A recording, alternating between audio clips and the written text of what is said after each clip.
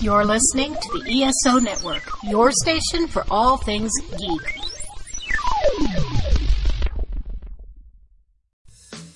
In a world filled with cigars, craft beer, comics, movies, and video games, only two men are brave enough to search out all things nerdy. It's the Cigar Nerds Podcast! And welcome to Cigar Nerds Podcast. I'm your host, Smokin' Joe. I'm Brad Jackson. And I guess this will count as our spooky episode, since Halloween is next week. Is it next week? I thought it was this week. Well, I'm thinking about the weekend, not necessarily Halloween Day. Halloween itself is next Tuesday, so a week from the time we are recording this. So, what are we smoking this week, Brad? This week we have the Onyx Vintage. I think it's Onyx. Onyx? Onyx. Onyx? Yeah. I don't know. Yes, the Onyx. Vintage There's no Nicaragua. T in it. There's no T in Onyx. Have you never spelled Onyx? No. Don't you remember the band Onyx? There was a band? Yeah, it was like an old rap group in the 90s. Wow. No, I did not know that. Slam. Da, da, da, da, da.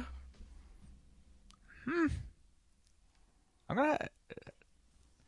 They kind of mixed metal and rap back in the day before that was like cool. Yeah, like go download some Onyx after we're done here. Okay.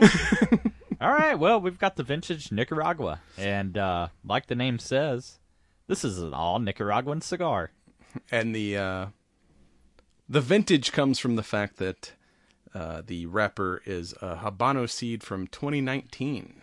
So basically, this isn't a limited edition cigar, though. It's going to be an ongoing cigar, but once they run out of 2019 tobacco, then it'll move on to another vintage of tobacco.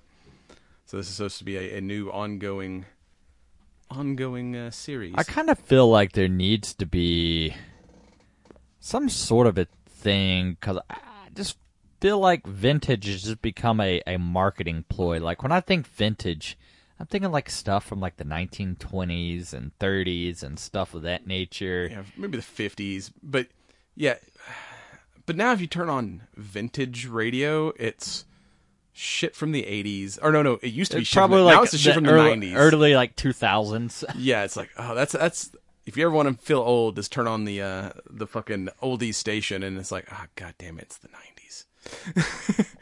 This isn't old. And then you're like, oh yeah, I'm old. Fuck. I don't need any help feeling old. I know dude, we got chiropractor memberships. We've officially. Yeah. I mean, and this Onyx has like you set off a very brassy bands. I mean, hey, Halloween, it is kind of the color of candy corn. We got the gold and the white and black. Or if I mean, kind of like a jack-o'-lantern. Yeah, it's kind of Halloween colors. I mean, that looks like a circle. Or it looks like a saw blade. Which will go with this week's topic. We're talking about the brand new Saw movie. We went and seesaw. Or yeah, something like that. Seesaw. Hey, do you want a seesaw? Yeah. Yeah. Okay, I want to play a game. It's it's a lot of up and downs in that movie. And if you've got to play a game, you should call in the Strike Force. StrikeForceEnergy.com. Use your promo code Cigar Nerds for 20% off your order. Keep you all caffeinated for those murder games. Yeah, I mean, nothing else. I'll just stand by and, see if you have the desire to live or not. And maybe it'll help you have the desire to live. Moral support, I suppose. Yeah. So, we'll see how that works. What do you think of the first? It's supposedly a medium plus cigar. I'm thinking more medium. Right off the bat, it's relatively smooth. I'm still trying to get over whatever shit I had, so my taste is still not where it needs to be, but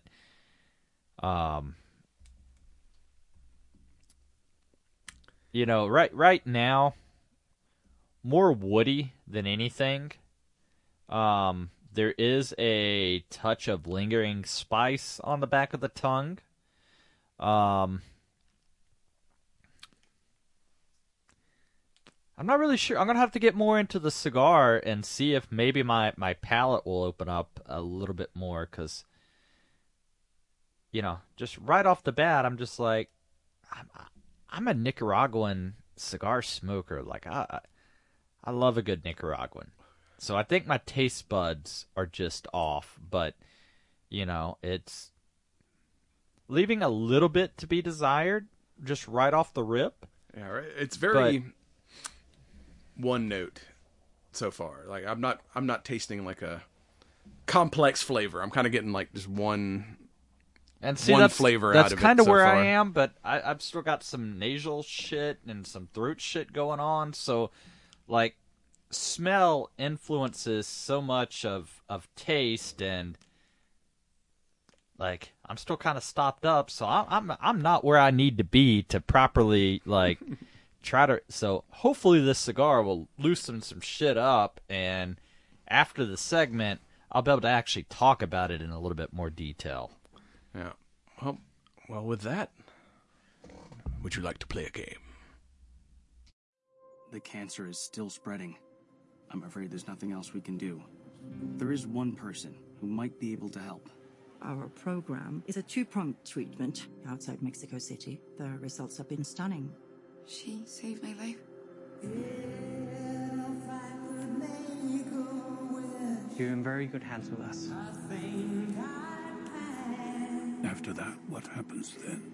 Your whole life happens then. John Kramer. According to these scans, the tumor was never removed. How much time do I have? Months, at best.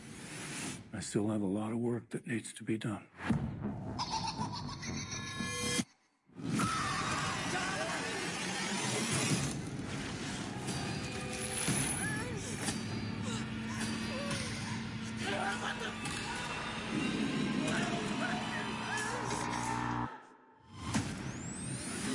Hello, everyone.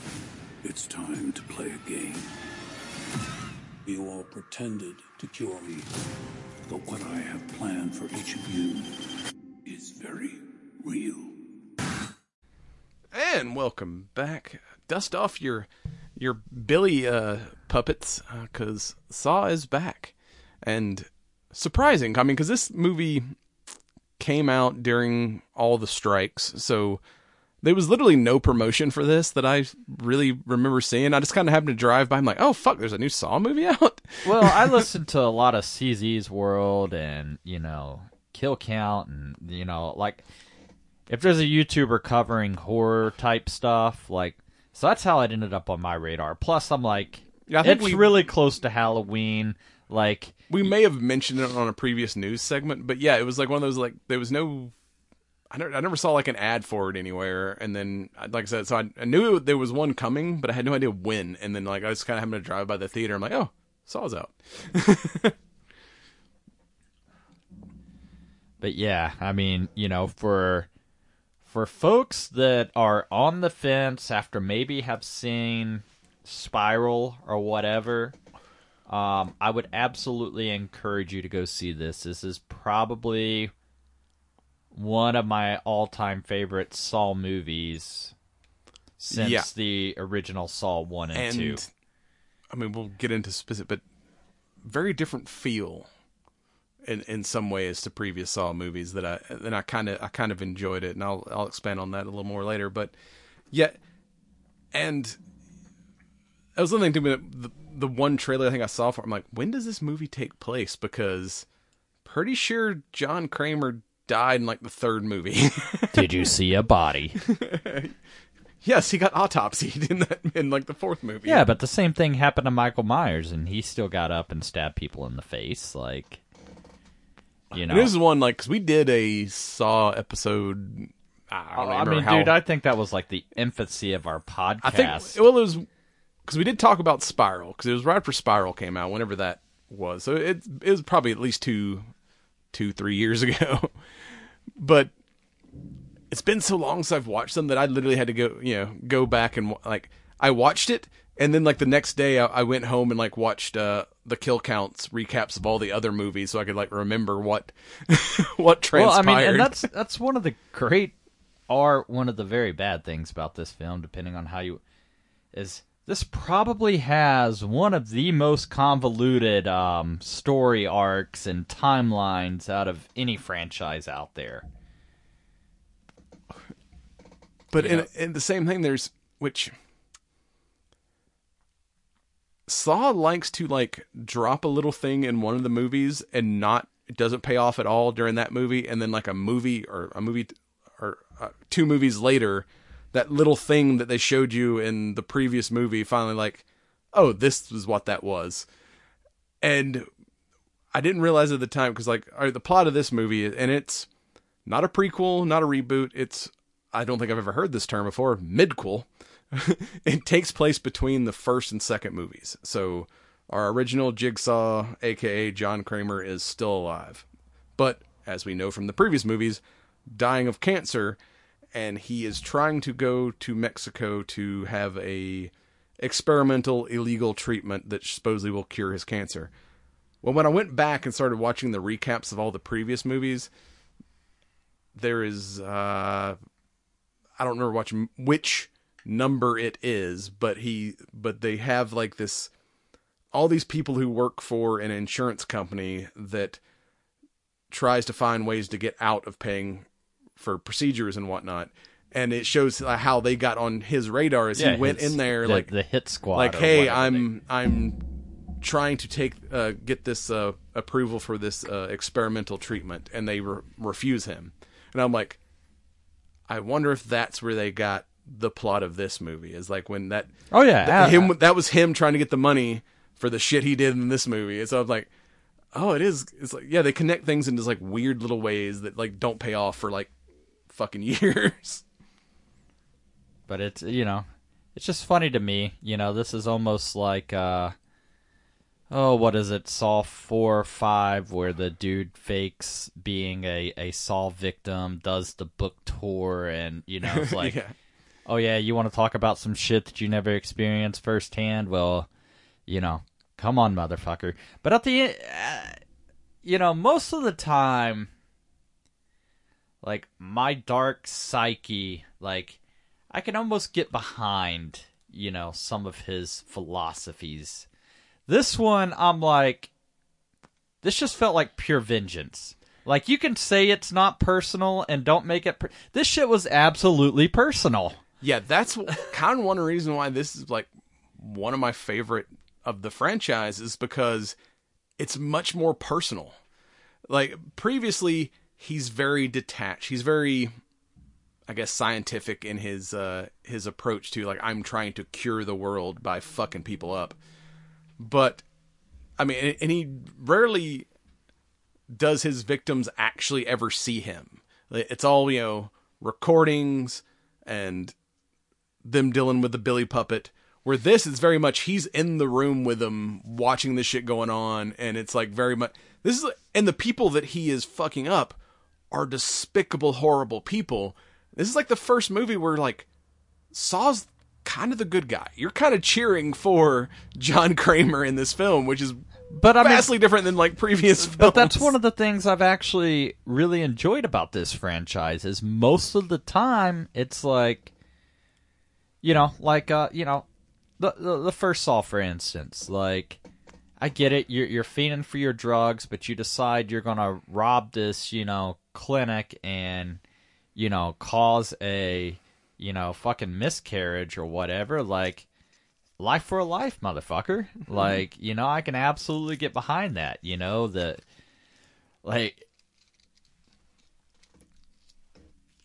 there's very few times, like, that, or the one where Chester from Linkin Park, is playing the skinhead Nazi and has to peel himself off of the glued to the car seat. Seat. Some of those, like, I'm just like, it's over the top. It's great. I kind of love it. Like, that's one of the things, like, not necessarily from either the vengeance or, you know, the moral compass aspect, but just to be like, what kind of crazy fucked up shit are they going to come up with, and who the fuck are they about to inspire with the next ideas? Because, yeah. Because, I'm so glad they kind of made this take place during the time of classic. Well, I mean, I kind of feel like with this franchise, because Tobin Bell, man, it's like he is just so good as that character. Like the Saw 4, 5, and 6 or whatever, where it was like one of his proteges, the dirty cop being Jigsaw, was not as good as like when Tobin Bell was like the main guy. This franchise absolutely will do anything to keep Tobin Bell around. Like, any way they can, because they know that, I mean, he's such an iconic, I mean, dude, like, you know. It's like, when was the first movie? In 2004, I think? Oh, yeah, I don't know. It's 2003-ish? Yeah, because it's one of those, like, it's been around a while. Saw 2004 was the first Saw movie. So, yeah, almost 20 years of Saw at this point. Yeah, because those, it's like Spiral was not good. I mean, Spiral is what Spiral is, and it's not. You know, it was a copycat killer that was kind of inspired by Jigsaw, but he wasn't. Where John Kramer is an engineer and can build these elaborate traps, everything was very rudimentary in Spiral. They weren't nearly as epic as the shit that John Kramer built, or even like the shit like that his proteges built based on like, hey, I know I'm dying. I got a lot of work to do, so I'm gonna go ahead and leave y'all with like plans and like, you know, victim lists. Take care of my shit after I'm gone. And I like where this starts off with him like in cancer treatment, talking to the doctors, and they're like, you know, we've done all we can. And you see him watching an orderly try to steal from another patient. It is kind of the image from like the poster of this movie is like a guy with like some kind of weird goggle hose thing on his head that's like making an X, which that's your first Saw trap, and then it turns out it's not even real. It's like him in his head, like, all right, this guy's fucking shit up. Like, here's exactly how I'm gonna kill him, and then it like flashes back. Well, it's not even about, you know, it's not even about killing him. It's, you know, I'm going to make him, you know, show the value of life. And, you know, you can either play by the rules or you can, you know, face the consequence. But the dude's a janitor. So, like, the Saw trap is, like, 2 vacuum hoses hooked up to the guy's eyeballs and his hand in, like, this traction machine. And he's like, all right, you know, you've got to stop your thieving ways. So you got to crank the dial up, which slowly breaks each one of your fingers, or the vacuum is going to suck out your eyeballs. But, like, it goes to that whole thing. And I love the image of, like, you know, him failing. And you see there's, like, a little glass viewing window on the damn vacuum cleaner. So you see the eyeballs drop into the fucking thing at the end. Well, that was absolutely a fucking nod to Eli Roth and Hostel. Like, yeah. You know, everybody remembers the damn eyeball scene from, you know, the Hostel film. I don't know why. Fucking with eyes, man, is like that just gives me the heebie-jeebies. Like the one where the guy's like, you have a freaking key embedded in your head. You got to pull out your eyeball to get to the key, and it's like, oh, that's probably one of the ones that like makes me like cringe the most. Is dude having to like cut his own freaking eye out and shit. But yeah, then it cuts back to the guy like changing his mind and putting the stuff back, and then he like kind of steps out and he's like, good choice. So he's, you know, it's like, you know, he's like, all right, this guy, you know, chose to amend his ways before I had to test him. So, but yeah, like that guy just like did not know how close he came to being fucked up. But would he have did that had somebody not have caught him in the act or witnessed it. You know, because it's real easy to have a sudden change of heart when it's like, oh shit, I could lose my job, I could lose my freedom, like, this is the wrong guy to fuck off in front of because I could actually lose my life. Yeah, because I don't know if... Wasn't really clear if he put the stuff back after he noticed John or he was doing that and then John stepped out. Like, I'd have to watch it again. But yeah, it's like... But I just like that, like, you've made a wise choice. It's like, you don't know how close you came to getting your eyeball sucked out, homie.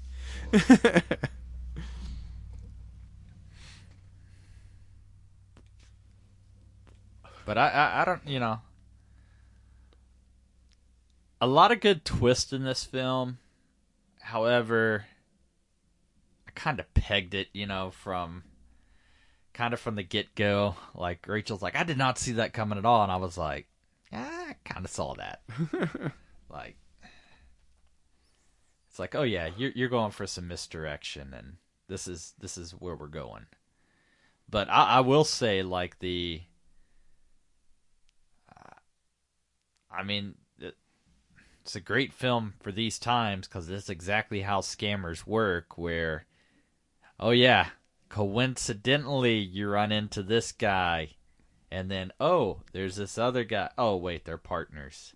And, yeah. Oh, this guy. You know, anytime somebody's like, oh yeah, you know, it's my trusted and loyal, like, hold on. So I can't get my own means of transportation or anything else, like... The only radar you're trying to stay off of is that IRS one. But then again, like, I've experienced the going to Mexico and having a medical procedure. And it is very much like that, where it's like, all right, we have a guy that's going to come pick you up and then drive you across the border to our hospital. I mean, their version was a lot shadier. And when I got there, it was an actual hospital, not, you know, something in an abandoned warehouse. It wasn't a black van that cut you off and you know, got you at gunpoint and was like... But we did get, you know, taken to a office complex that didn't really have even, like, signs on the outside. And it was it was a really nice high-end hospital on the inside of this building, but it was very, you know, low-key on the outside. But, yeah, so he's in, like, a cancer support group. And then later on, like, you know, and you see him, like, at a coffee shop somewhere, like, writing out his will, which they purposely, like, doesn't date it. So you're still, like, not really sure where in the timeline this takes place. And then he sees a guy that was, like, from his cancer group that was, you know, he's like, hey man, you look, you're doing well. He's like, oh yeah, I found this doctor who has, like, a experimental treatment. It's kind of illegal everywhere, but, like, you know, and it's part drugs, part surgery, and he shows him a scar, and he's like, they kind of changed their locations, but here's, this website still works. Like, send an email here, and maybe they can do something for you. And, yeah, and he's not a dumb guy, but, you know, when you're at your... I mean, what else options, you got to lose? Yeah. When you're out of options, he's like, you know, and does like looks like a decent amount of research, you know, for a scam group. They did well, I mean, really it's just like the a good job of backing up their where scam. It's like, hey, we noticed some suspicious activity on your Wells Fargo account, and if you don't fucking look close, like, you know, they use all the Wells Fargo, oh yeah, you know, letterheads and all of that shit, and it's like, all right, fuck that email. Let me go to my bank account because I'm not about to fucking click anything in there. No shit. I mean, hell, I've seen emails come to us that look like they're from our boss, and then if you like, I mean, it even has like the right email address, but when you like hover over the email, it's like, oh no, that's just a hyperlink to a whole different email address. It's like, I was like, yeah, this doesn't sound right. Like, I'm gonna delete this. But yeah, it was like, I mean, they had websites and videos and like, hell, I'm not even sure if like the original doctor was actually like real, and they were just using like old video of this guy to set up this fucking scam. But yeah, of all the people to rip off, these people decide to scam John Jigsaw fucking Kramer. And then he just basically becomes Batman. It's like, this is like the one movie where you're like, there is not a finer girl you're cheering for. It's like, nah, like, kill these motherfuckers. I don't know. I mean, I'll say that the young drug addict girl, like, and maybe that's because, you flash back to, Amanda's test and everything else, and, but, like, that's the one that's like, well, fuck. Like, yeah, you fucked up. You did what you're supposed to. And, well, fate decided a different thing. Yeah, because he gets picked up by, they've got, the guy who's the... But it is kind of strange, though. Like, I've never gone to a hospital or, like, hey, you're about to be prepped for surgery. Here's some, local tequila that's, like, supposed to be good luck or whatever. And it's like... Well, the doctor says, like, well, you've got surgery tomorrow. You can't have any of that yet. But yeah. So it's just kind of weird that you would bring that out, like, knowing, like, hey, these people are going to be, in surgeries and on medications. Like, maybe I'm doing something wrong. Maybe I should start drinking tequila before my procedures. Yeah, I mean, and they even got the guy who's, like, wrapping up his procedure. Like, so it's like, oh, there's a guy leaving as I'm coming in who's, so obviously this shit's not, I'm not the only one doing this. Like, yeah. Yeah, and they got the, he's a taxi guy that picks him up and takes him to the medical center, which is in some, like, I do like when he's hanging out on the property, he sees, like, these antennas and shit. So, like, after he wakes up from his surgery, he's in a hotel away from the thing. But he's like, the girl that supposedly, like, ran the house, who turned out to be Gabriella, who turned out to be a local drug addict that was part of the scam.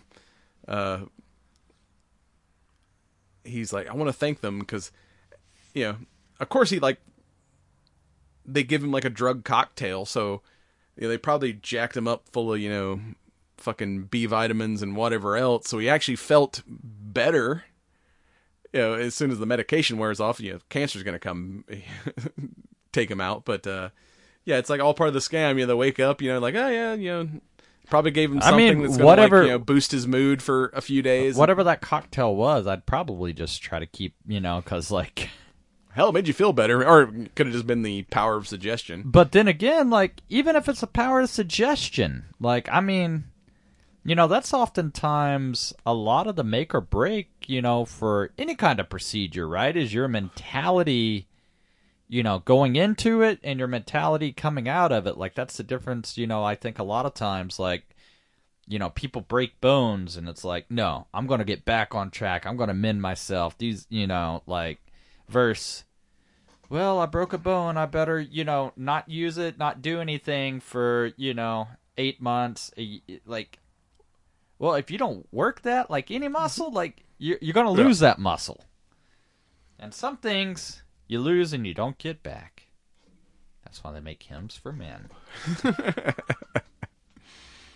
Oh, but yeah, he's smart enough to, like, see the antennas from his hotel and, like, all right, based on these measurements, that place I was at has to be in, like, this location, and goes over there to, like, he's going to bring a bottle of Gabrielle's tequila to thank her for being nice to him, and then it's like, there's nobody here, and here's the fucking hospital room's abandoned, and oh wait, here's a fucking DVD of, like, brain surgery, and he's like, because he hadn't taken his bandage, like, oh, don't take your bandages off, we'll come by and change your bandages in a couple days, it needs to stay dry, and he, like, pulls it off, and it's like, there's nothing there, and he's like, motherfuckers, you scammed me. And this taking place earlier in the series, Amanda is back as well, and so he calls homegirl, like, hey, come on down to Mexico. We got some work to do. Shawnee Smith returning as Amanda Young. But, like, the first dude he gets, because he, like, remembers homeboy, like, showing him some, like, landmark in Mexico. He's like, the fucking tourists always want me to take them here. And he's basically just hung out and waited till the homeboy showed up with some tourists and kidnapped his ass. And his like first little, dude wakes up with like 2 explosive devices like hooked to his arms.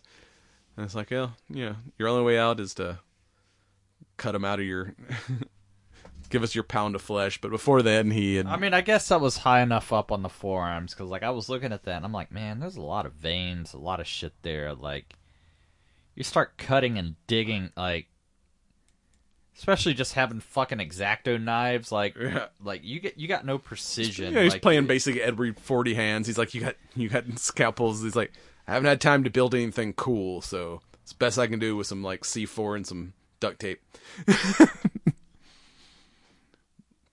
But before then, he questioned him and found out where all the motherfuckers that were involved. One guy, the anesthesiologist, the whatever the cab driver was also the fake doctor. The anesthesiologist is literally like a local vet tech, and then I forgot what the other girl involved, what her deal was in the real world. So one of the girls, she was just basically, their rave their girl. nurse. Yeah. Just, hey, I need a quick fix, like any means necessary. And gets jacked up in the bathroom. But yeah, like I said, this one's like so much more personal. Like it's like, normally it's like people are dealing with a recording or whatnot, but literally like he's in the room watching them. Like they can see him watching them up on like in a balcony like office in some kind of industrial building, which I believe ends up being the same building where they had the surgery. But yeah, homeboy, like the first dude is like with the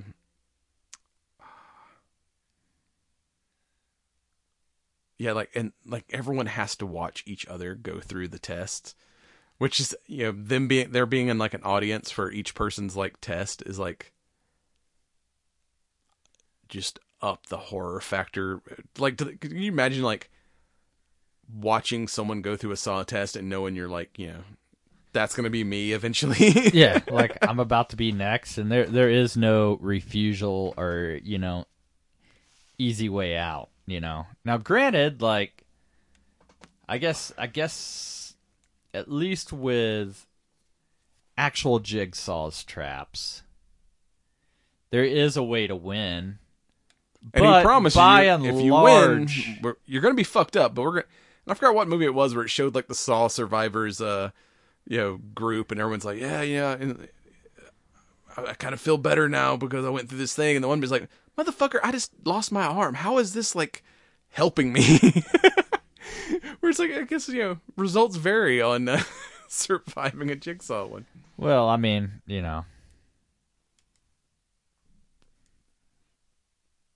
at the same time, you get some pretty badass bragging rights. Be like, yeah, I did this. Yeah. Like, if you don't come out more empowered, like... You survive a saw trap, you either become his apprentice, or you're just kind of traumatized and disabled afterward, but you're still alive. You get like a get out of, saw free card, I guess. I got this sweet scarification here on my side, anyway.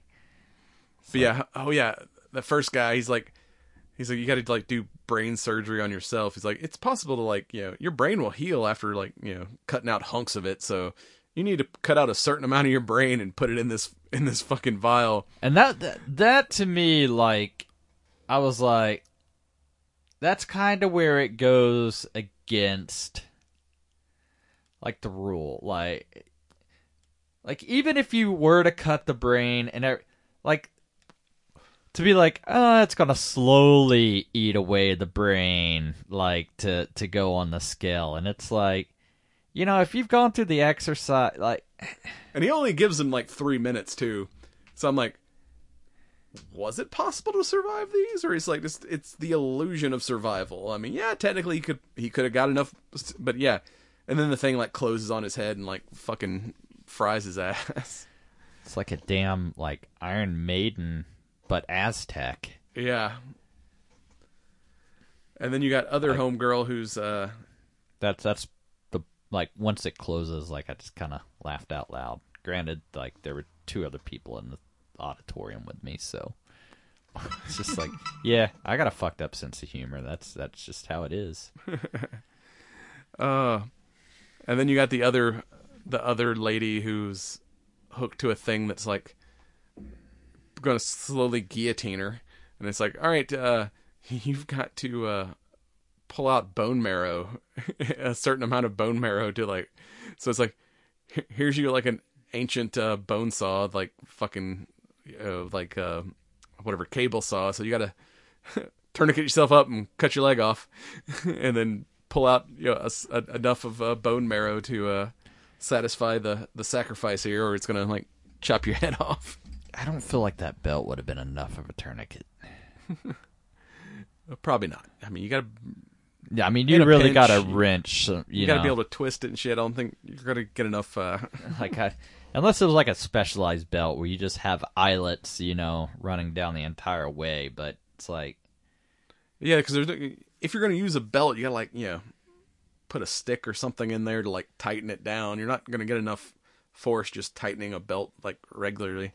But yeah, that was one that kind of made me hurt because I'm like, not only did I just, have to fucking saw through all the flesh, bone, sinew, and everything else, but now I gotta jam this fucking thing up into the exposed bone, like suck it out. Ugh. Like I don't see. Or what about using her fucking intestines for a rope? They're like, they've left us alone in this room for a second. Like we can get the phone that's on that cart, but we're gonna need a rope to get it. They fucking yank out homegirl's like intestines and start trying to lasso the. Like I almost laughed there in that scene. No, I absolutely did. Like I was just like, ropes. I'm like, oh, this is gross, but it's kind of funny. Why do you have that stupid fucking rope?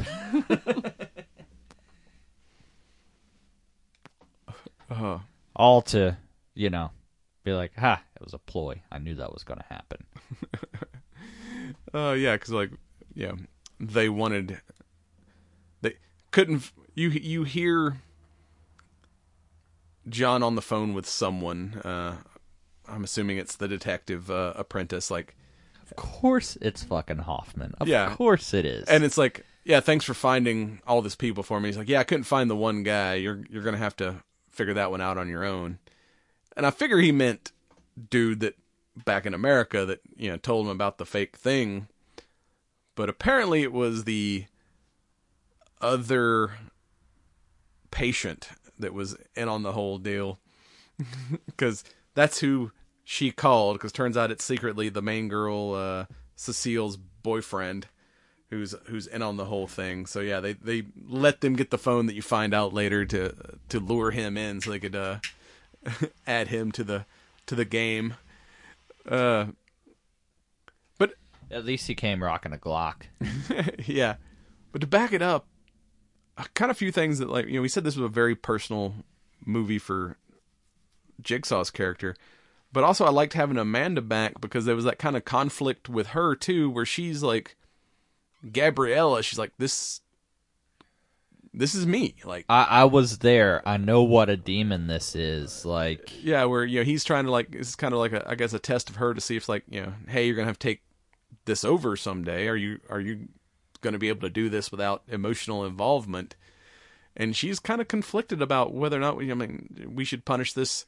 She out of all the people in the group, she was probably the least kind of responsible for what happened. She was kind of in a place where she felt that she had to do this to survive, but he's like, no, yeah, she fucked up, and she has the same chance everyone else has of surviving this shit. But I do like where, she showed a little bit of, kind of leadership, or, it's like, all right, fine, I'm going to do this, but this dude's next. Yeah. Because she's not going to survive this test. Yeah. But I love when she's like, you could save me, and she's like, I just did. You don't realize it. Yeah. Like I'm gonna give you the one that's probably gonna suck, but have the most option for you to survive. And when it is finally her turn, it's like using a freaking X-ray machine is a blowtorch. That's what I feel like when I'm on a cell tower, just getting baked by RF. Like, here I am, take me. Yeah, and she's chained up by like one hand and one leg, and she's like, "You're gonna have to break your hand and foot to like get out of the thing while this thing is cooking you." And she, that moment when she like breaks like her foot and like swings away out from. She's like, "Oh, I've survived," and then the thing just starts resetting itself. Is like, "Fuck, I gotta break the other thing now." But it's like that like little slight moment of relief, like, "Oh yeah, I did it," and then it like, "No, fuck, I'm still in the trap." But I mean, what you just gonna dangle there? That's gotta be uncomfortable as fuck too. Yeah, like trying to get the strength to whack yourself hard enough to break your hand when you're like just hanging there. I mean, somebody should give her a baseball contract. Yeah. But she does survive, and he's like, "All right, we need to get her some medical attention." He's true. But then, turns out, guy shows up, and he's like, "I'm just a victim too. I want my money back." And he's like, "All right, yeah, we'll take care of you, man. Just the only rule is don't use the gun, and just kind of hang out, watch what we're doing, and you can go about your business once we're done with these people." But I mean, that could never in reality happen. It's like, if you're behind the pig mask or whatever, and there's no positive, maybe you could leave the loose end. But, he knows you. He knows your apprentice. Like, yeah, and at this point, you don't. Obviously, John knows he's not who he says he is. But as an audience, we don't know if this is just another victim or an accomplice yet. We don't get that till like all Saw movies. You get the flashback at the end where it shows like how everything was actually connected and how Jigsaw was ahead of the game this whole time. But yeah, as an audience member, it could go either way. This guy could be just another victim or a secret accomplice, which you find out that later on that when he tortured the first guy, he gave up everybody, including this dude. But yeah, he ends up freeing the girl, and she ends up killing freaking Gabriella, which I think because if you remember in the later movies, Jigsaw and Amanda had a falling out because she was like, she was rigging traps that had where no there escape. Was no survival. Because she was like, "No, your idea of everyone deserves a shot is like, no, these people are fucking trash and they need to die." I kind of think that's where she flipped, was that, because she's like, Gabriella survived and then this bitch killed her. Like, these people don't deserve John's redemption. So it's like that kind of attitude flip we see in the later movies. I think this is where this incident is what, triggered her to be like, "Nah, fuck these people. They all need to die." It's just crazy to me the amount of, like, where do you have all of this shit at your disposal? Just at the ready. Like, and he's like, "Yeah, I'm a civil." It's like, wouldn't you be like a mechanical engineer or something like that? Like, it's like, I can help you plot lines. He's like civil engineer and an architect. I think he designed buildings at some point. But yeah, he's like a fucking, could be building shit for NASA instead of like murder machines. Or he could be building murder machines for NASA. Like some of these Boston. We need a Jigsaw set in modern times and see what he can do with a Boston Dynamics dog. God.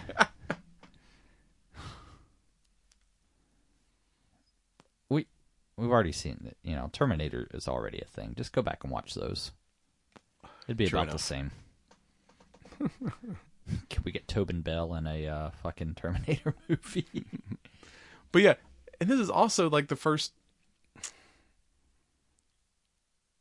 We said about this being like a more personal story for him. You get to see a lot more heart out of him. Like, you see him like befriend the local kid whose father is like the caretaker, and he's like, fix his bike wheel and stuff, and yeah, he's like, doesn't speak English. He's like, "What, push?" He's like, or no, pull. And he's like, he tells him like the word for pull, and he's like, and then of course like kids outside playing. She's like, oh no, we're gonna see what happens when he has to watch an actual innocent person die. Like, and like I said before, that's how he found out the plot is he was going to go take a thank you gift to Gabriella. So you see him like, oh, like unless you end up on his list, he's actually like a nice dude to people who aren't. It's so weird seeing him being nice and caring to people. It just added like a weird dimension to the character that we've not seen before, and it was like, is Jigsaw the hero of this story? This is fucking wild. Well, I mean, that's just like, after, each test where the victim survives, he's right there by their side with a first aid kit. That must be one of the world's most badass first aid kits. Like, well, like some bandages and some gauze is not doing a whole hell of a lot here. Well, if you remember, like, his other apprentice was the doctor. So later on, he had a surgeon on call, like, hey, just fuck this dude up. Can you come fix this guy? I'd be like, I don't think we can do anything here. Johnny's alive, but he's got, third-degree burns over 90% of his body, so... So, skin graft? Yeah. Oh. But yeah, so she's like, you're gonna, locks Amanda up, and he's like, you're gonna be a part of your own test, and it's like, waterboarding people with blood is probably one of the most metal things I have seen. Where it's like, speaking of seesaws, they put him on a seesaw with the kid, and he's like, tells him like, no pull. Like that's the one spec. So it's like basically they're on like a little balance beam. If one side goes down, it pours blood on tries to drown them in blood. But then if you can kind of pull the cord, it'll switch back to the other guy, and you can kind of back and forth, and I guess like give each other breaks and survive the thing. But he tells the kid like, no, don't pull. Like I'm gonna take this. And that little kid too, like eventually is like, no, I'm not gonna let you die. Like I'm gonna give you a break here, until they finally leave them to their thing and wander off upstairs to find the money. And then they, of course, I was wondering, like, I mean, there's the greats. I mean, he's an engineer, but I'm like, at some point, when does the blood run out? Yeah, I mean, is that the game? There's only like 3 minutes worth of blood, so y'all gotta keep sharing the oxygen until. But yeah, as soon as they leave the room, Amanda and him pop their chains because they were expecting to end up this way. But I guess they pretty much thought it was going to be. I thought it was kind of weird too. Like, why did you not pop the chain sooner? Because it's not like, ding, here's a key. Okay, we undid our locks. Like, well, they kind of had to wait until they left the room. Because they had to fall into the other trap, which was the actual trap was the upstairs in the office. When they go upstairs to like finds out the gun is like disabled, and they're locked in the office, and it's like, oh yeah, we're filling the room with basically a neurotoxin, and there's only like air for one person. You got to stick your head through this hole, and they have to are y'all gonna share, or your partners here are going to have to kill each other. And for a second, it's like, wait a minute. Like, the final trap we put him in obviously took 2 people, and you were the last survivor. Who was the second person that was going to go in that trap? And then, I got you, motherfucker. And then we get the flashback of, like, him knowing the whole time that Homeboy was actually an accomplice and not another victim.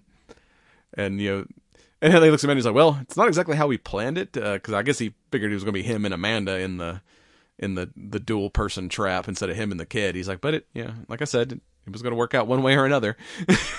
Wasn't exactly how we planned this one, but it still kind of turned out how we wanted it to. It's kind of weird too that, like, should you find yourself overpowered and in one of your traps, that you don't have like a fucking hidden, recess or something like to. Maybe that's why in the future movies he's like never on scene. He's like he's got some accomplice watching the whole thing, or like another victim. You're like, all right, you have to sit here and watch these traps because he's like, did that shit once in Mexico and almost got fucked up myself. So I'm gonna make sure I'm off site when the shit's going on. That's why he was always like watching remotely from then on out. He's like, yeah, I tried to watch that shit in person once. I nearly got fucked up myself. Got blood bordered. It sucked. And then he gives like the millions of dollars these people had stolen, like gives it to like the little Mexican boy at the end. He's like, you are a true warrior. I mean, whatever the kid's name was. But he's like, yeah, it was kind of, he's like, yeah, here's the money. Go have a life, kid. He's like, you've got balls. You're fucking 10 years old and you survived. You tried to like save me. Like, just kind of weird that you'd just be like, hey, here's a handbag full of cash. Like, a little kid does not stand a chance on the street of Mexico with that. He's gonna get jacked immediately. Exactly. But then again, it'd be like, motherfucker, I survived Jigsaw. I'll fuck you up. Or do we get like Saw 11 and it's like the kid is all grown up and he's now like the new Saw? He became John's secret fourth apprentice. We already know, See, that's one thing, like, remember the killer that was revealed in Spiral was kind of Hispanic looking. Like, I'm surprised they didn't tie it in that, like, that kid grew up to be the kid in Spiral, or the dude in Spiral. That would have kind of brought it... It's not a copycat, it is an apprentice. Yeah, like, that would have kind of made that movie a little more, but there's part lot of the series. There's a lot of open ends here. Yeah, because Cecilia, like, survived. She stuck her head through the hole, ended up killing her partner and sticking her head through the hole. So I don't know if, like, Mexican cops show up and find her stuck there. And he's like, all right, as I'm leaving, I'm going to drop a dime on this bitch. So they arrest her for the whole scam thing. She survived. I'm not going to kill her, but I still think this bitch should go to jail. Or she show up for some kind of revenge at some point. But once again, that kind of goes back to that whole loose end thing. Like, hey, they always give us a couple little loose ends that get tied up in other films, but I don't know. This almost felt like be like, oh, the cops came. Yeah, this guy that calls himself Jigsaw. Yeah, it's John Kramer. We have all of his documents. But again, she's a criminal, so it's like if I brat him out, I'm gonna go to prison for all the shit I've done. So it's like, but I mean, you were probably going to prison anyway, right? Like. Yeah.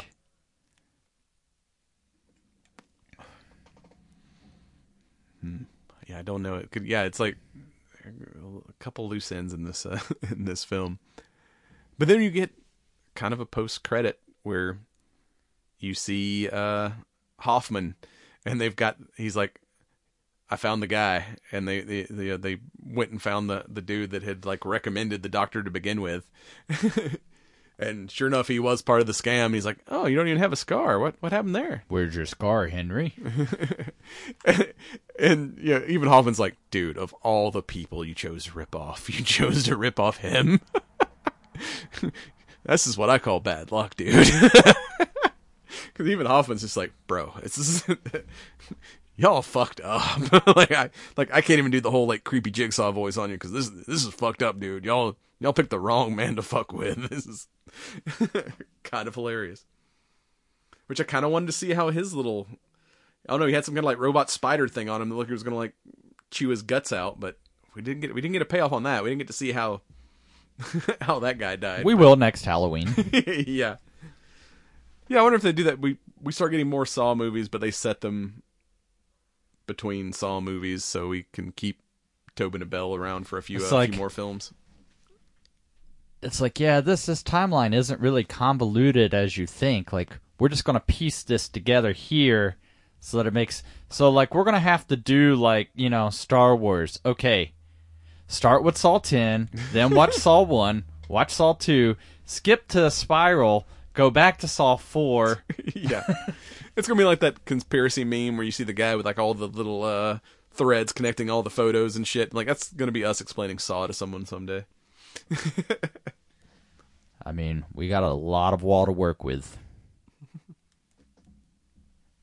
can we post 20 years of, and this person's connected here and those two, and then it branches out and goes up here, and then there's a flashback, and then there's the secret guy over here. And then we rebooted, and nothing ever happened. And then he met John Connor, went back in and time. John Kramer just wakes up like, damn, that was a fucked up dream. Oh, yeah.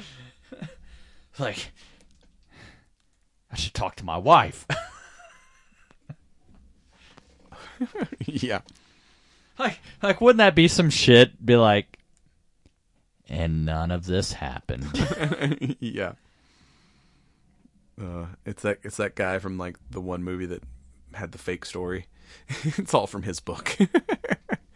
I just wrote all this shit. Jigsaw never existed. I made all of it up. Oh. Well, I mean, it does say at the end that, you know, the movie is based on, you know, fictional characters that, you know, any... Yeah. So, what do you think about our traps we got this time? How better, worse than previous traps we've seen? Or is this like, oh, we're back to old school Saw? This is like on the level of the shit we've previously seen. I mean, you know, they were by and large pretty rudimentary, which I kind of liked. You know, when you start getting into the grand designs and everything else, and it's like materials, like somebody's going to be piecing cat and mouse game. Exactly. But then again, then if you look at the time that this movie is actually set, it's kind of early on in the Saw, so maybe he's still kind of perfecting his craft at this point. Like, did you know? He's like, bro, you survived. Here's your cut of the cash. He takes a cut of the cash to try to fund the operation. Yeah, because if you think back to Saw 1, it was just two dudes in basically an escape room with a saw. You didn't have like the elaborate traps that you got in all the previous movies. So yeah, maybe he gave the kid some of the money, and he's like, now I've got a couple $1 million. I can build all kind of crazy shit to fuck people up. You know, I mean, like, if you're paying for anything electronic, like, I've heard about this that. Dude just bought a shitload of metal and a shitload of machinery, like,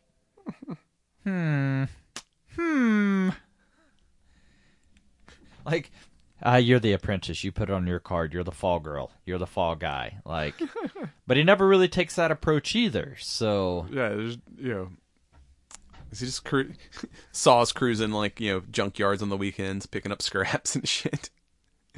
But at the same time, I want to know where he's training, like, Amanda and shit. Like, just her ability to be like, oh, you're in the backseat and shatter the glass. Yeah, she's like a fucking ninja, like, showing up and murking like, dudes. Like, okay, when we're not testing individuals, we're testing ourselves. We're building our minds. We're building our bodies. Jazzercise. Yeah, because, I mean, Hoffman's got the skill set of, he's a trained investigator. He was a cop, you know. Other dude was a doctor. It's like, Amanda was a junkie, but she's the one that's, like, fucking appearing out of nowhere and, like, breaking into houses and kidnapping people for his... Yeah, he's like, it's like Batman or something. Like, I'm going to send you off to, like, Japan to train with the ninjas for a year to get all these skills you need. We have a Shaolin monk. Yeah. We'll teach you the art of invisibility, all the things, all the abilities. Yeah, this is the thing that's never been explained in the Saw movies. How'd they get so good at sneaking? I guess you just really, really don't want to get caught. Or you just hide in plain sight. You know, people only care when you seem to care. So if you don't care and you go about your business nonchalantly... It's like, you know, the ultimate gray man approach. It's like, you know, you just kind of just look like everyone else until it's time to not look like everyone else. Just walking around with a backpack on. Let me pull my pig mask out of my backpack and go to work. But yeah, I you know, by and large, I thought the you know, the traps were pretty good. The seesaw thing was a little bit over the top, like Bloodboarding. Like, where'd you get that much blood? Exactly. Like I mean, I get, like where they were in like the pig slaughterhouse and stuff like that. Yeah. You just got, fucking vats of, pig carcass everywhere, but even those resources are finite. Like, but then too, like I don't know, like the whole thing, like where he takes the dude's gun, and I mean, I've never tried to reload ammo, but if you're going to disassemble and reassemble bullets, like, I feel like that's going to take a little bit of time. I mean, it would have been simpler just to remove the firing pin. But yeah, he's like taking the lead out and draining the fucking powder out of the individual shells. I'm like, dude, just open that thing up and take the firing pin out. It's going to be a lot less complicated. You're an engineer. You should be able to figure out. You're like, no, I have to do the complicated approach. But then again, I think it was like Saw 2 where we started getting some of the shotgun traps and stuff. Like, this was... Oh, shit, I need to learn something about firearms. Yeah. I found a spot where my skills are lacking. I've got to learn the pew. Oh. But yeah, like... I don't know. Those are some of the kind of the things that I'm just like, that's what made like the original Saw. Like, anybody has access to a hacksaw and some chain. Like, to disassemble a fucking X-ray machine and put it on this like tracing mechanism and everything, like... Yeah, it's like, how long were these people like, drugged and unconscious? Because that seemed like it took a long time to build that shit. I mean, that's one thing we've not really got. Well, I can't remember, 3 or 4. It showed a little bit of them like building stuff. But yeah, we need like an A-team like montage of like them building devices. But I don't know. Then again, there are probably so many Easter eggs. Like, just going back and watching, some recaps, and it's like 175 Easter eggs you missed. Yep, I missed 174 of those fuckers. Yeah, well, we do see him like when he's, I guess, recovering in Mexico, and he's like, sitting on the balcony having a coffee or whatnot. He's got his little notebook there, and you see like as he's like flipping through his notebook, there's sketches for some of the traps you see in the earlier / later movies. So he's like sketching out the fucking head claw thing. The reverse bear trap. Yeah, you see that as one of the like little diagrams in his notebook that he's sketching on. I'm like, that's cool as shit. That it's like that it's you kind of see some of that stuff being made or designed early on. Yeah, I don't know. I kind of wish they would do another, like, the original Saw they did, like the making of. Kind of wish they would do some, like, now that we've gotten into some more complex stuff, like... The making of, like, the props. Yeah, I would like to see, like, how, like, the Hollywood design, prop master, how they design these fucking these traps that they come up with. Because I've not watched a lot of the behind the scenes of any of the Saw movies, but...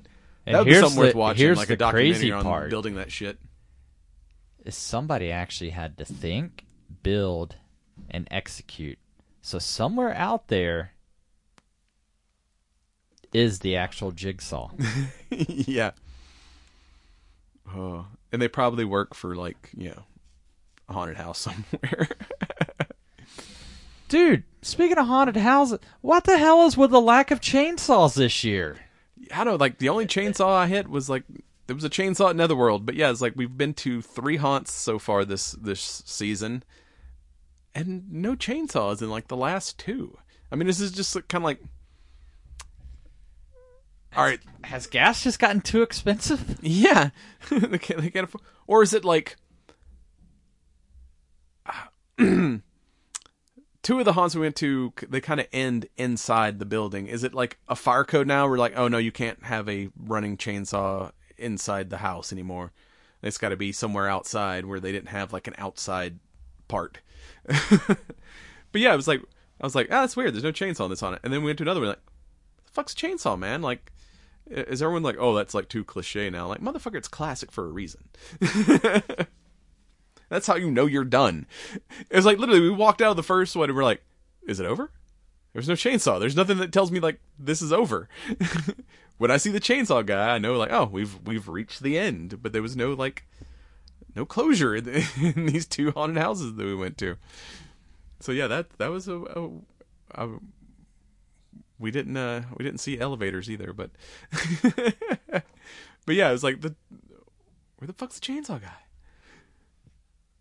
I don't know, it's kind of disturbed me because it just kind of leaves you like, you know, where you're like, oh, we're outside now, we've exited, and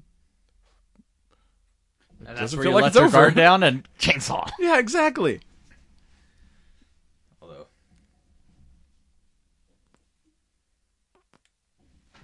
Although I did almost get taken out by one girl trying to run back through the haunted for some reason. Yeah. It's like, shit, are we playing football right now? Because I'm about to body check you. Like, Oh. But yeah, I mean, overall, I don't know. Saw's one of the franchises that's way up there on my list. And this film surpassed all expectations that I had. Well, as we kind of wrap up our game we've been playing, what are you thinking of this cigar? One-dimensional. Yeah. And maybe that's it's not just as complex as a saw trap. The Puro. But you know, what flavor's there? I mean, it tastes like all Nicaraguan tobacco with a little bit of spice from the Habano, and that's what you get. Like, you're not... Yeah, it's... You know, it's not an overly complex. It's vastly different than in most cigars that AJ has a hand in. Yeah, it's... yeah, it's not complex. It's a solid example of a cigar. If you want a cigar that's a cigar-ass cigar that has like one flavor throughout, it's consistent is the best thing I can say about it. And it's decent amount of strength. It's in that medium range, but for guys like us who smoke a lot, it's kind of boring. There's not a lot of complexity to it. And that was, you know, the thing that, you know, I know I'm not tasting the cigar properly right now because I've still got a shit ton of mucus draining down my throat that, you know, I'm like, I'm not going to cough into the mic. Not going to cough into the mic. But you know, so like, I thought my, you know, palate was kind of skewed. So it's interesting that you're having... Yeah, because out of the two of us, you're the one that usually picks up individual flavors better than I do. But even me, I'm like, I can't really give you a note of anything. But it's just one flavor. There's been no transition, no like complexity to it. It's like I taste one thing and that's all I taste, and there's no change to it. Which is, like I said, if you like just a solid plain cigar, yeah, it's good to go. But for us who are used to smoking some shit that's a little bit stronger or more complex flavor profile that, you know, changes throughout the cigar, it's like, yeah, it's kind of boring to us. But you know, but it's still a cigar, so yeah, we good. Absolutely. Even a bad cigar is still a good cigar. Yeah, this is very rare that I've had cigars that I'm like, all right, that was nice, but I'm not paying for another one. But I've had very few like, oh, that's just a bad fucking cigar, unless you're getting a Philly blunt or some gas station shit. Yeah, I mean, I don't even consider those cigars. So those are, but oversized I cigarettes. think it is kind of interesting, you know, because at least anywhere that I've looked up this cigar, there's no tasting notes, no nothing on when you Google anybody's a cigar, website. There's usually like, oh, it's got, yeah, this flavor profile. Nothing. All the websites we were like, maybe it's just us. So we're like, between intro and main segment, we're like looking up the cigar on different websites, and no one has a flavor profile. I'm like, maybe we're not the only ones that can't pick up a flavor profile on this cigar. want to find somebody that just, has that kind of refined palate that just picks up on be like, what do you taste here? Because that's oftentimes, like, it's funny how you can influence people, like, be like, oh yeah, there's a creamy vanilla, even though there's no vanilla in this, like, and they're like, yeah, so maybe sometimes that flavor profile is just like, oh, this is what other people tasted. Yeah, I can see that. Where it's like, when there's no information, you're like, I can't take anything out on this. But thing. even like, with the smoke being in the air, normally I can pick up nuances just from, but like, that's why I'm like, man, is my taste just fucked up? Because my sinuses are fucked up, so I'm not smelling, I'm not tasting right, but it's very interesting that or you're like, God damn it, he didn't say anything, I don't know what the fuck to say. Yeah, I'm very much like I said, I guess earthy is about the only thing I can pick up, but yeah, it's very, very one note. And with that, maybe 2019 was a very, plain year. that was pre-plague, so it was like, creativity was all gone then. Nothing exciting was happening. Yeah. So we'll be right back with some science.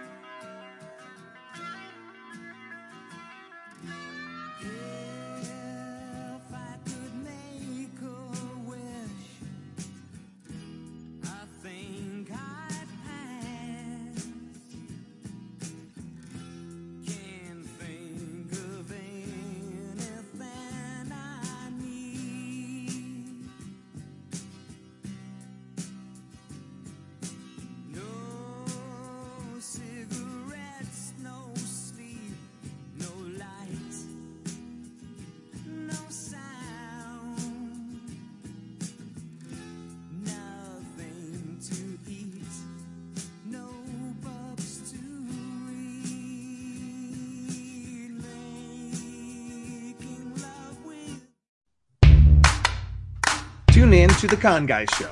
Con as in Comic-Con. We are Hollywood filmmakers and superfans who cover all the news of the con universe, including the films, the TV shows, the streaming series, the experiences, and the events that fuel your fandom. If you'd find it at Comic-Con, then you'll find it here. Now in our 7th year, The Con Guy Show is a proud member of the ESO Network.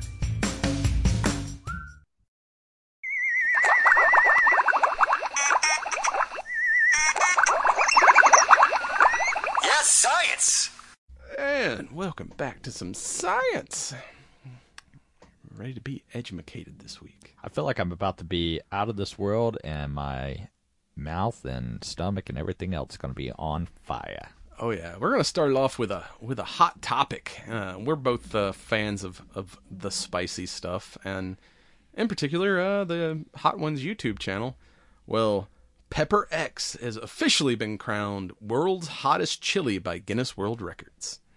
Yeah, I knew that this pepper was on the horizon, and like I've seen YouTube videos that had gotten samples of said pepper, but it's always it's one of those where one person's tolerance is subjective. It's like, I'm not quite at the level you are. Like, stuff still hits me. Like, I'll power through it, but you'll be like, yeah, that was hot. I'll be like, that was fucking hot. Sneezing, crying, but Ghost Pepper's not that bad, but Carolina Reaper, I haven't had a lot of exposure to the Reaper, but it's now this is like, just why? Like, fucking what's his name? Smoking Ed Curry, like, bro, why? Like, why do you come? This is like fucking weaponized. It's hotter than bear spray. Apparently, it measures in at 2,693,000 Scoville heat units. To put that into perspective, like, pepper spray is like, what, 1 million? Yeah. Maybe 10, at the most, or like 10, 100,000 at the the previous record, the Carolina Reaper, is 1.6 million Scoville heat units. So, yeah, 2.6. That's just unfathomable hot. and for me, like, I don't know. You start getting into the super hots, and then you do like the extracts in some of the sauces and shit. Extracts, like, I don't even count those because that's just a, I mean, all capsaicin unnatural is just a chemical reaction, right? But at the same time, like, extracts just don't taste good. And a lot of the super hots are such a floral tasting pepper that I don't like that flavor. Like, I can tolerate, it kicks my ass, the heat of a but I don't like the flavor of a Carolina Reaper. And some of them now just you taste get like me pain. something like a scorpion or a ghost pepper, or even better, like a habanero. Like, yeah, I like the absolutely. burn of a habanero because it balances flavor and like pain. Where some of these like record peppers are just too fucking hot. And Ed Curry said, this kind of pepper has been in development through 10 years of selected breeding, combining chilies with the spiciest qualities, and then waiting for the hybrids to stabilize so they can kind of repeat the predictability of the pepper. But I'll tell you one thing I've seen lately. I'm waiting on, what's going to be next. It's going to be the chocolate pepper X. Oh, God. Ow. I've seen a lot lately of like false advertising with peppers too. Like currently for Halloween, Burger King has the Ghost Pepper Whopper, and I'm like, this does not even taste like jalapenos. I mean, this is like mild. This is like maybe someone else should try it and see if it hurts. But I'm like, this does not taste like ghost pepper. We had went to we cooked a Whopper while looking at a ghost pepper. That's how much we got in this. Like Rachel went to the dollar store or something and found like some ghost peppered, But the ghost pepper was like the last ingredient of the chip, and I'm like, barely in there. They stirred the pot with the. It ghost tasted pepper. like a off-brand barbecue chip. Like if you've had Lay's barbecue, chips, but this was like, oh no, we bought the off-brand of that. Like there was enough heat there to be like, all right, there's something, but it was not like I bought some ghost pepper salsa one time. That shit was legit hot.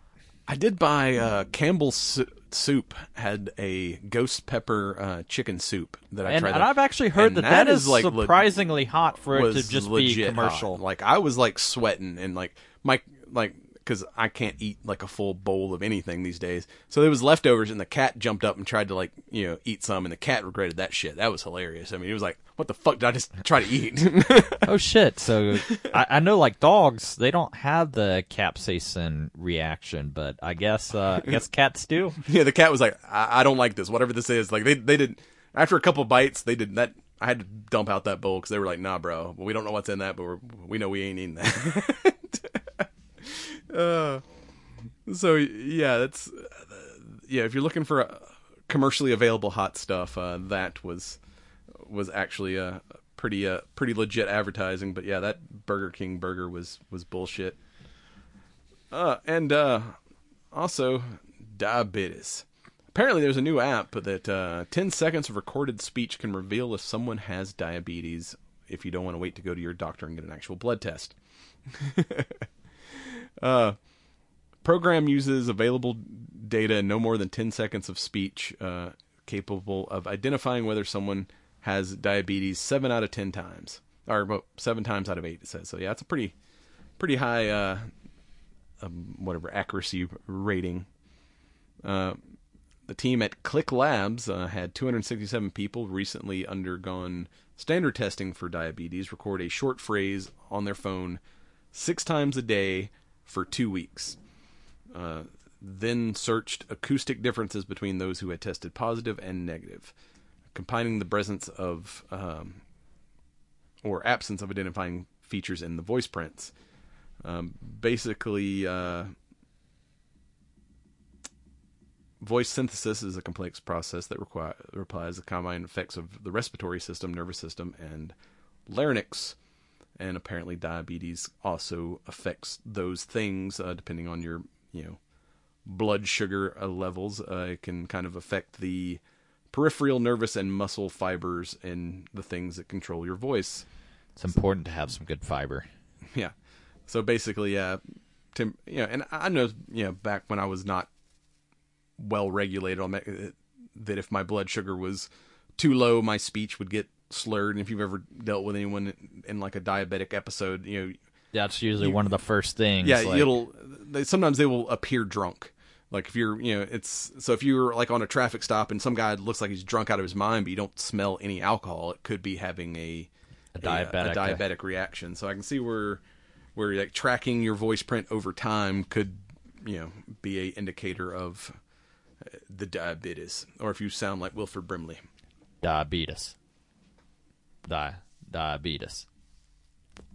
Yep. So check out the Diabetes app. And, for those of you who like to hit your snooze button a lot, apparently a new study says hitting your snooze button isn't as bad as you might think. Don't let my wife listen to this, because that's the most annoying fucking thing in the world when you're sharing a room with somebody where they set an alarm and it goes off and it wakes you up and they just go right back to fucking sleep. And, it goes off again in 15 minutes. And you're like, God damn it. Just get up when the fucking alarm goes off. I wasn't ready. I was like, well, set your clock for when you are going to be ready. Oh, because, I'm the type of person, I don't know, I guess it's like years of like being kind of vigilant, that it's like, once I'm awake, I'm awake. Like, there is no like going back to sleep. If I wake up, it's going to be at least an hour before I can, fall back to sleep. And then by that time, it's like, yeah. So should have already gotten up, gotten ready, did all the things. Yeah, if I know I'm gonna like snooze, it's like I set my alarm earlier so I can still get up at the time I need to still get everything done. But yeah, a team of researchers carried out 2 studies examining the snoozing behavior and its effects on people. The first test involved a survey that centered on sleep and waking habits, how many people snoozed, and what the characteristics of these people and why did they choose to do it. Out of the 1,732 adults who responded to the survey, 69% reported that they used the snooze button or set multiple alarms, that they, delayed getting up by about 22 minutes. And of the survey of the snoozers, 71% stated that they generally did so on work days when it came to, reasons behind pressing snooze. Common response was they felt tired. The result on the snoozing, though, people who waited for at least 30 minutes of snoozing either didn't affect people's cognitive performance or it actually improved it. The effects of snoozing on stress hormone levels, mood, and sleepiness were not clear. Nevertheless, the ability to snooze for half an hour and then roll straight out and go to work, they still performed well and seemed to not be as tired as the people who just got the fuck up and went to work. And people who reported the reason they snoozed was because of morning drowsiness did feel slightly more awake after that extra 15 minutes. Which I used to be one of those that, like, especially when I had just like a 30-minute lunch break, and I'm like, I can't even leave the office, drive half a mile, and get back in 30 minutes. So, like, there's no point in me going anywhere. So I would just fucking, take that 30 minutes and, I'd dick around for 5 or 6 minutes, but as long as I didn't go over 25 minutes of my nap, like, that was a nice recharge. Now, if I ever went over that 30 minutes, and I think that's when your next sleep cycle kicks in, and you come out of that motherfucker, and it's like, than you were when you went what to nap. Day is it? Where am I? This sucks. I hate my life. I wonder because if I'm go to bed particularly late and I know I'm going to be tired in the morning, I won't hit the snooze. I'll just set my alarm for later. There's the time I want to get up and there's the time I have to get up. And I'm like, all right, I'm not getting as much sleep tonight, so I'm going to go ahead and set my alarm for a little bit later. is there a difference there with the people who wake up and then snooze 30 minutes or the people who just sleep 30 minutes extra with no like break? I'm wondering if that has if there's any difference in those people. Now that would be an interesting study because I do not know. Yeah, because I can't do that. If I wake up, I'm awake. Yeah, there's no most of the time there's not. My thing is like I can wake up as long as I don't have to physically get up and go piss or something. Like if I physically have to get, then I'm kind of done. Yeah. Like once I move around, it's like nope. The body. Like I mean, I'll lay in the bed and fuck my phone for a while, but there's no like actually. Yeah, I may snooze in the fact that I'm not actually getting up out of bed. I'm doing something else for 15, 20 minutes before I finally start getting ready. But yeah, there is no like going back to sleep. And a lot of space organizations are working on the future of living in space. Several companies are currently submitting like their ideas of what it will look like for people living continuously in space within the next 20 years. That's crazy to me. Like, we had this nice planet and we fucked it all up, so now let's go to space and fuck it up too. Yeah. These fucking humans are fucking everything up when you go somewhere with less humans. One of the designs they're calling the Orbital Reef, designed by Blue Origin and Sierra Space, will be a space station for long-term living and used for commerce, kind of like whatever Deep Space Nine, and tourism. It will be in low Earth orbit with large windows facing the Earth for breathtaking views and will offer amenities including medical care and recreational opportunities. The plan on covering space is for at least use such as opening a space hotel or setting your own research lab. And they're expecting to have this orbital reef operational by 2027.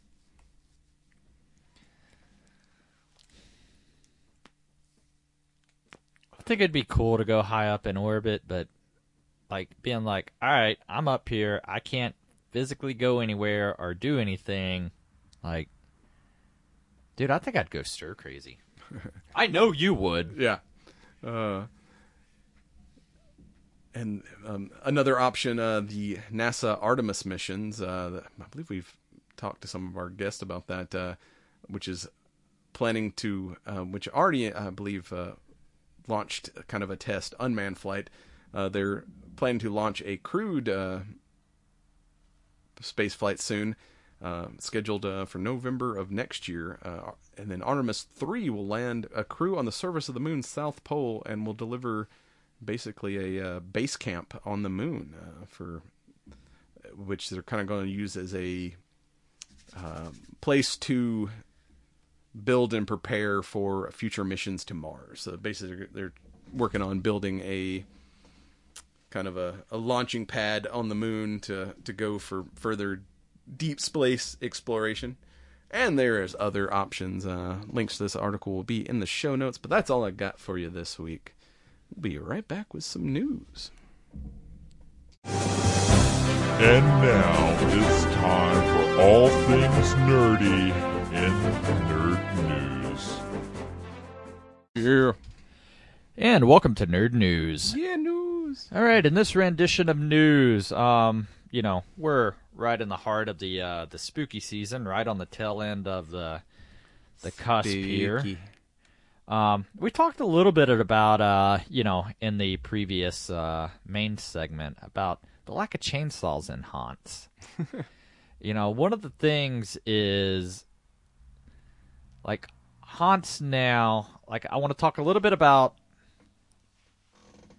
kind of the direction they're all going, because it seems like now it's becoming more of a year-round staple for the larger properties. And I guess that's because if you're going to lease a place or own a place, like, it needs to be generating revenue more than just once per month. It used to be kind of like a freaking Halloween Express or whatever, a Spirit Halloween, where they'd pop up in abandoned buildings. But now it's like a lot of people, like, they own or at least lease their location year to year. So it's like, oh yeah, this thing has to generate money like throughout the year, whether it escape rooms or kind of the new holiday haunts is the thing I've seen trending where everyone's opening up for, oh, it's our Christmas or our Valentine's themed, like, special weekend or whatever. Yeah, and I don't know. I mean, have you did any of the themed haunts? Like, I know before, like, Christmas was a big one, but yeah, now, like, it's gonna be like Christmas and then, Valentine's Day.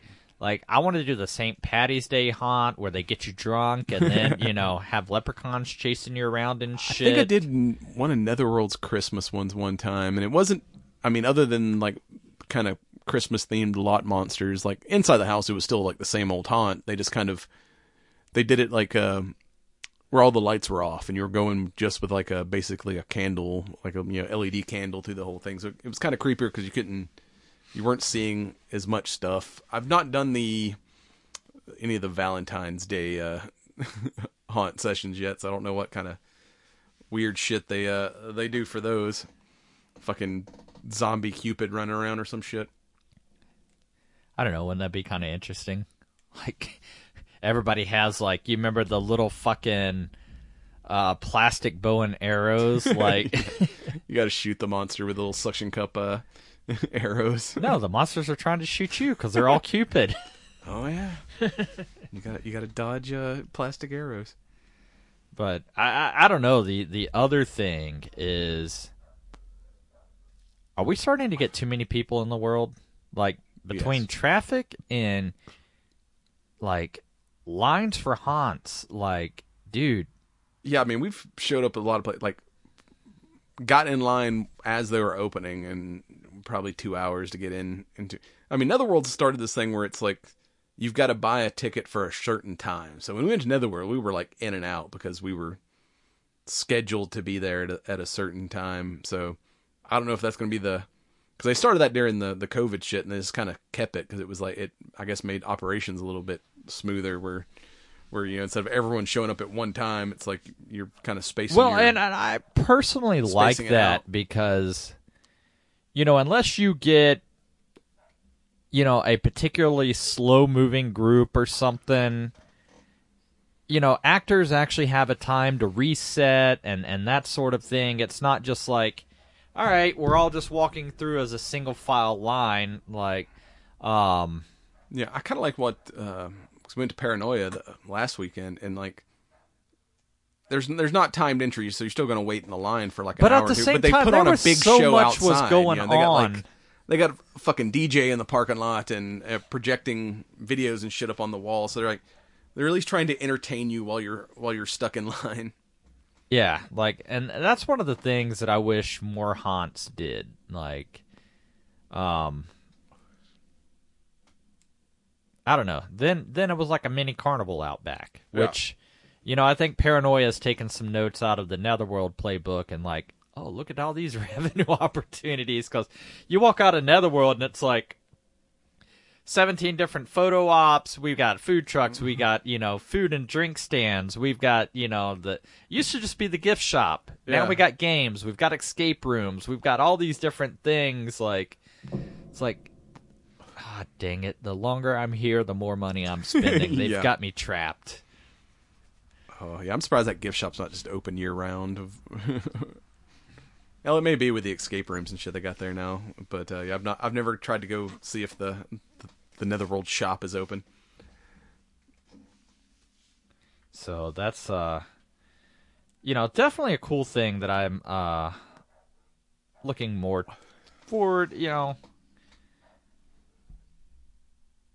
other thing too is I feel like we saw a bit more variety between houses this year. Like, we didn't, like, a few years ago it was like, I guess everybody, just a massive clearance of elevators or whatever, because everybody had one. This year, like, I've never had the opportunity to go, but there is, like, a convention, like a haunt industry convention. I think it's the Midwest Haunters Convention, where they sell, these prop makers and stuff sell a lot of these big animatronics and shit. So it's like you kind of can go and, like, yep, I've seen.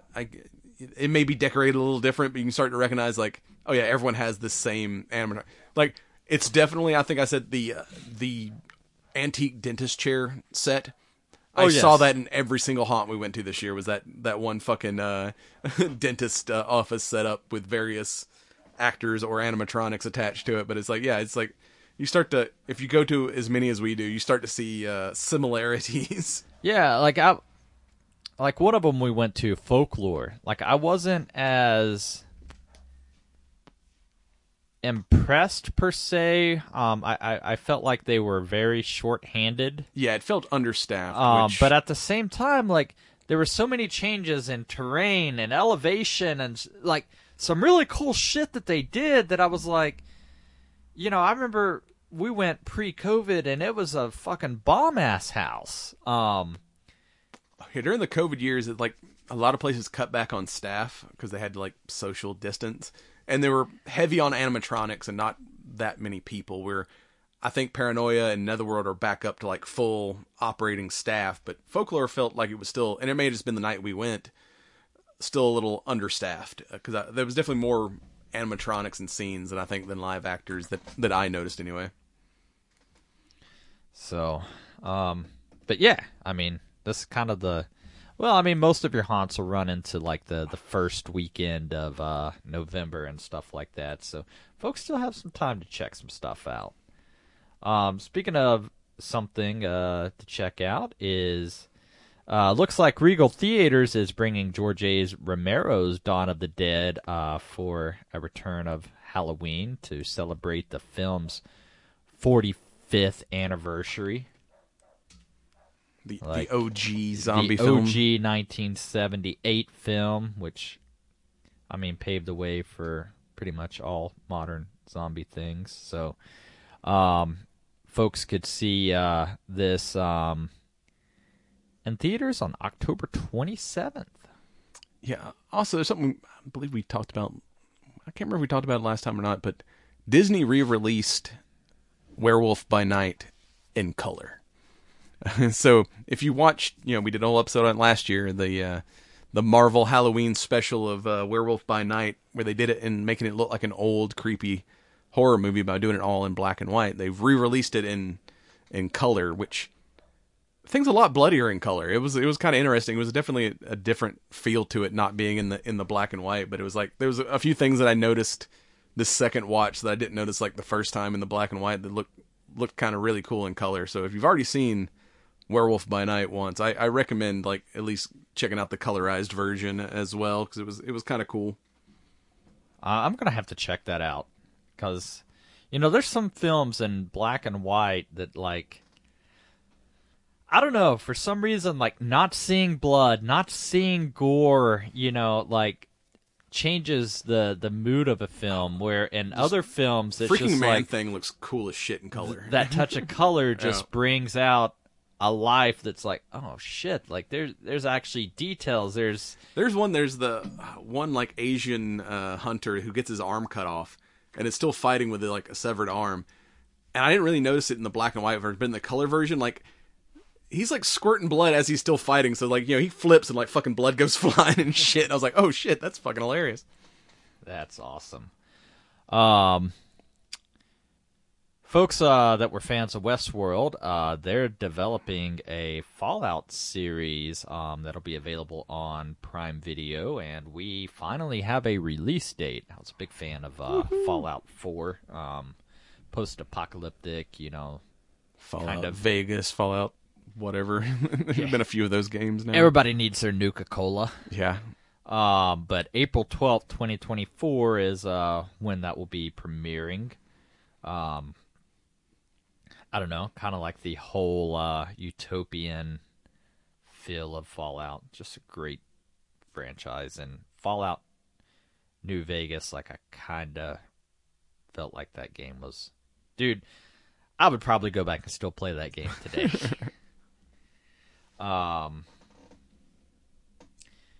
Mission Impossible 8, major release delays apparently. So we were kind of wondering like what effects the writers strike was going to have. Which I've still not seen. I missed it when it was theaters. I'm waiting for that to hit video, because I did not get to see the last Mission Impossible when it came out a couple months ago. Yep. So, well, this is the impact so far on this film is Paramount has decided summer of 2025 now. So I don't know. I thought I heard some rumors that maybe some settlements and things had been reached. That the writer's strike ended, but apparently they're still the actors are still fighting it out. We've not, at least last I heard, not completed that strike yet, but everyone's saying it's getting close, hopefully. So many acronyms I can't keep track anyway. Yeah. But something I am following is mark your calendars for December 1st of 2023, because fucking Christmas is going to be action-packed. Fuck yes. John Woo, bringing us Silent Night. Yeah, I haven't seen a John Woo movie in a while. He's like the OG action guy before the John Wick movies. It's like, you wanted to see some cool action, like a fucking John Woo film. I wasn't sure. I wasn't sure what I was seeing. Like, was this John Wick? Was it Punisher? Like, it's like all the things rolled up in one. I mean, and the fact too of like, dude, I just kind of love how they're doing most trailers now, where like the guns going off are in tune, beat with the music and stuff. Like, but yeah, I mean, badass action, gunplay, car chases, like, and it feels like it's the Punisher. Yeah, it has a very holiday Punisher look to it. And Silent Night, apparently the protagonist gets shot in the throat or something, so he has lost his ability to speak, but not his ability to commit sweet, sweet violence. Yes, yeah. All right, any other news, tidbits, anything you want to share with the folks at home? I think that's all I got for you this week. Check us out on cigarnerdpodcast.com. We're on the ESO Network at esonetwork.com. We're on Facebook, Instagram, and X at Cigar Nerd Pod, and we're on the YouTube at Cigar Nerd Podcast. There's live episodes of the show, and then there's my stupid Tactical Tuesday gun videos I've been doing, which need to film a new one here soon. Get your energy drinks at strikeforceenergy.com, promo code Cigar Nerds. Get your shirts at realmensmokecigars.com. And with that, I would like to play a game. And this has been a recording of the Cigar Nerd Podcast with your hosts, Smokin' Joe and Brad Jackson. Join us next time for more adventures in nerddom.